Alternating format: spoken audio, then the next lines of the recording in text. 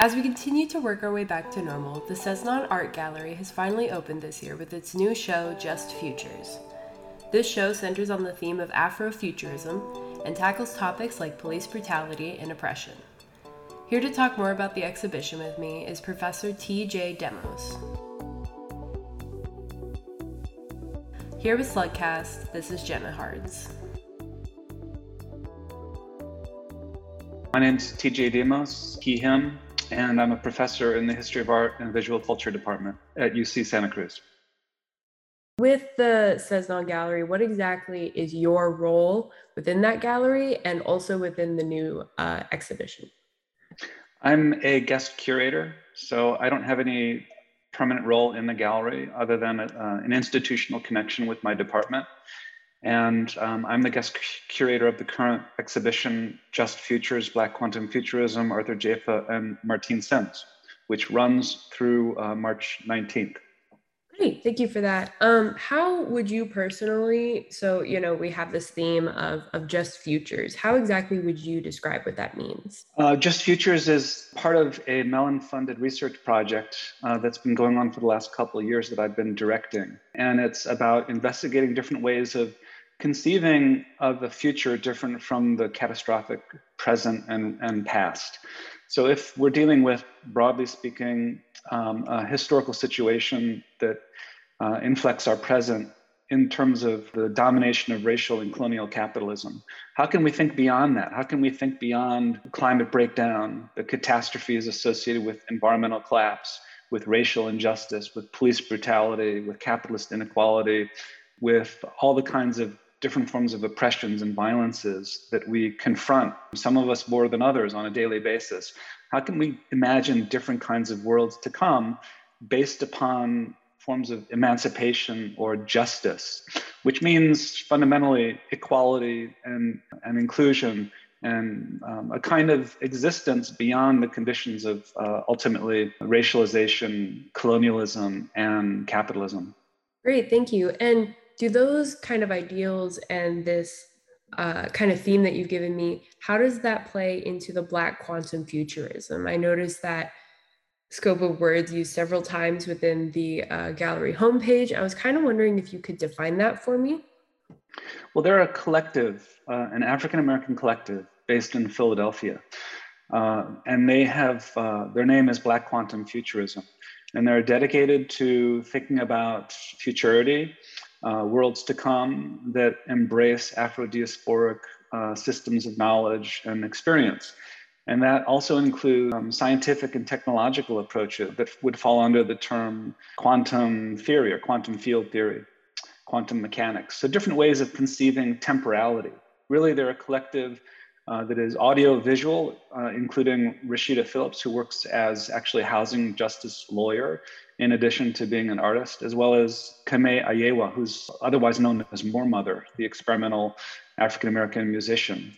So they think a lot, though, even though they do all this kind of mixed media work, about temporality and how time itself has been used as a weapon against Blackness and Black people historically and into the present. You know, if you think about stereotypes of Blackness that are very negative in terms of indolence or criminality, these have temporal qualities attached to them.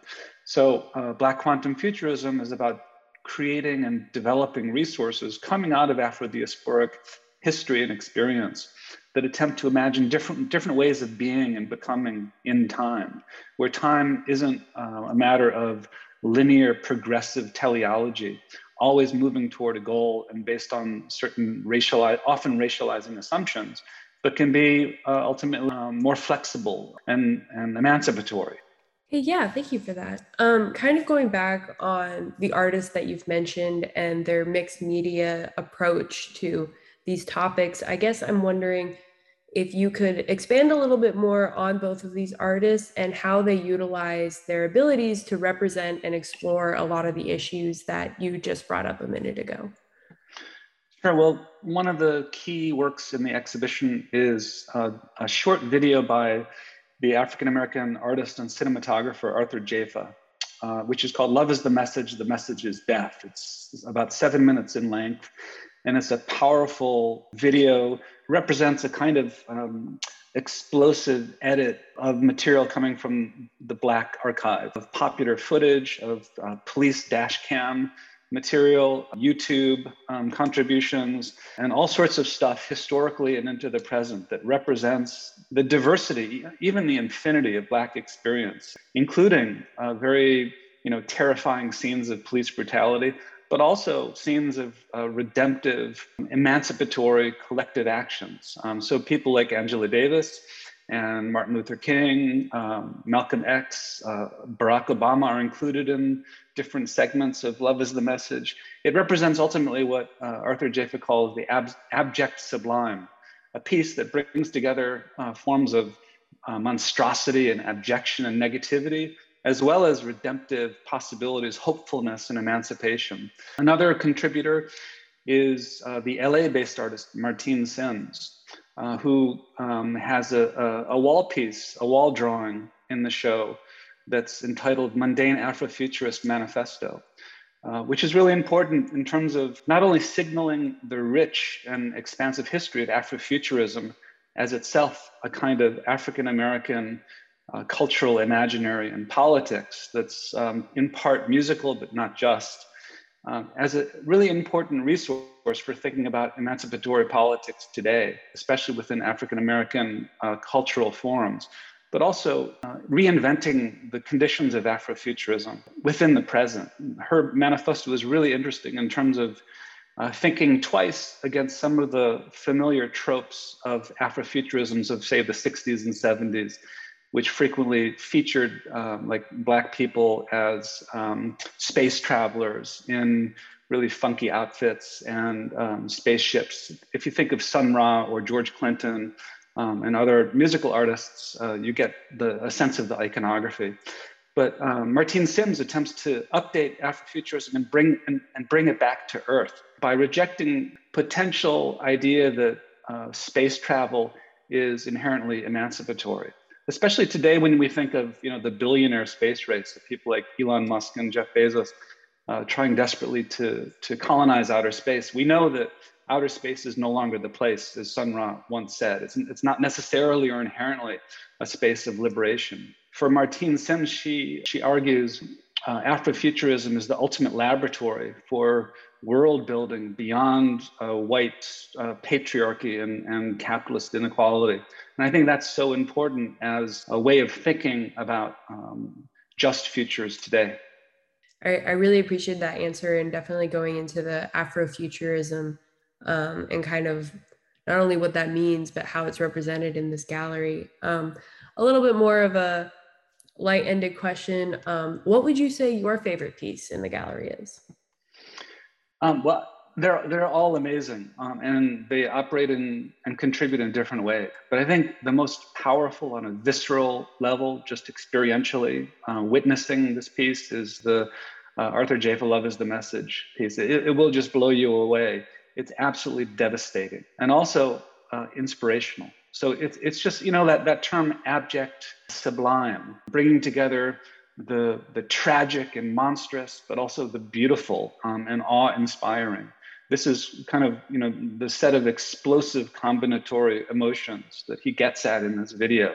It's short, it's powerful, it's shocking, it's not easy to watch, but it's an incredible piece that reflects on some of the, experiences that have affected us all over the last decade or so, especially in relationship to these scenes of police violence that have been captured on video from Eric Garner to George Floyd. So it's an incredibly moving piece emotionally and also visually. So it's really among the most powerful in the exhibition. Yeah, I could definitely see how a piece that has such kind of conflicting emotions throughout it, you have the devastation of the reality of police brutality mixed with the inspiration of what could be. I think that definitely has a lot of potential to hit a lot of the people that view it. On top of, that piece, why do you think that people and the UCSC community should come and see this exhibition? Because it's ultimately about all the stuff that most of us, if not all of us, are deeply concerned about today, which is just the conditions of catastrophe that we're all facing, the negativity, the profound forms of inequality and violence that are definitional to our reality within the contemporary United States. And that ultimately includes anti-Blackness and confrontations with white supremacy. This is material that directly confronts it and also doesn't simply dwell on it in a fatalistic way, but importantly attempts to think beyond it, imagine beyond it, and consider what worlds of liberty and freedom might exist beyond that are founded upon justice, not just a kind of freedom that gets articulated a lot in relationship to libertarian capitalist ideas of being free from government regulation. Rather, this is a kind of freedom that's fundamentally based in equality and social justice, freedom for all, for everyone to realize their desires and ambitions.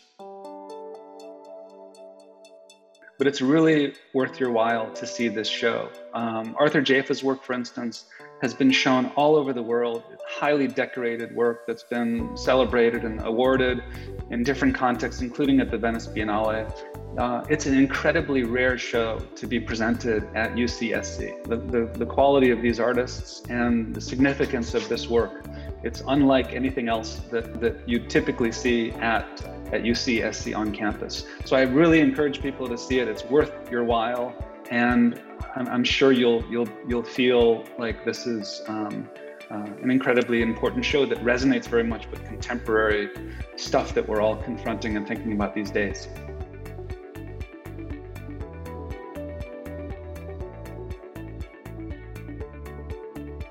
Thank you for listening. For more information, visit the Cezanne Gallery webpage linked in the description. For more episodes, follow us on Instagram at UCSC Slugcast or here on Spotify.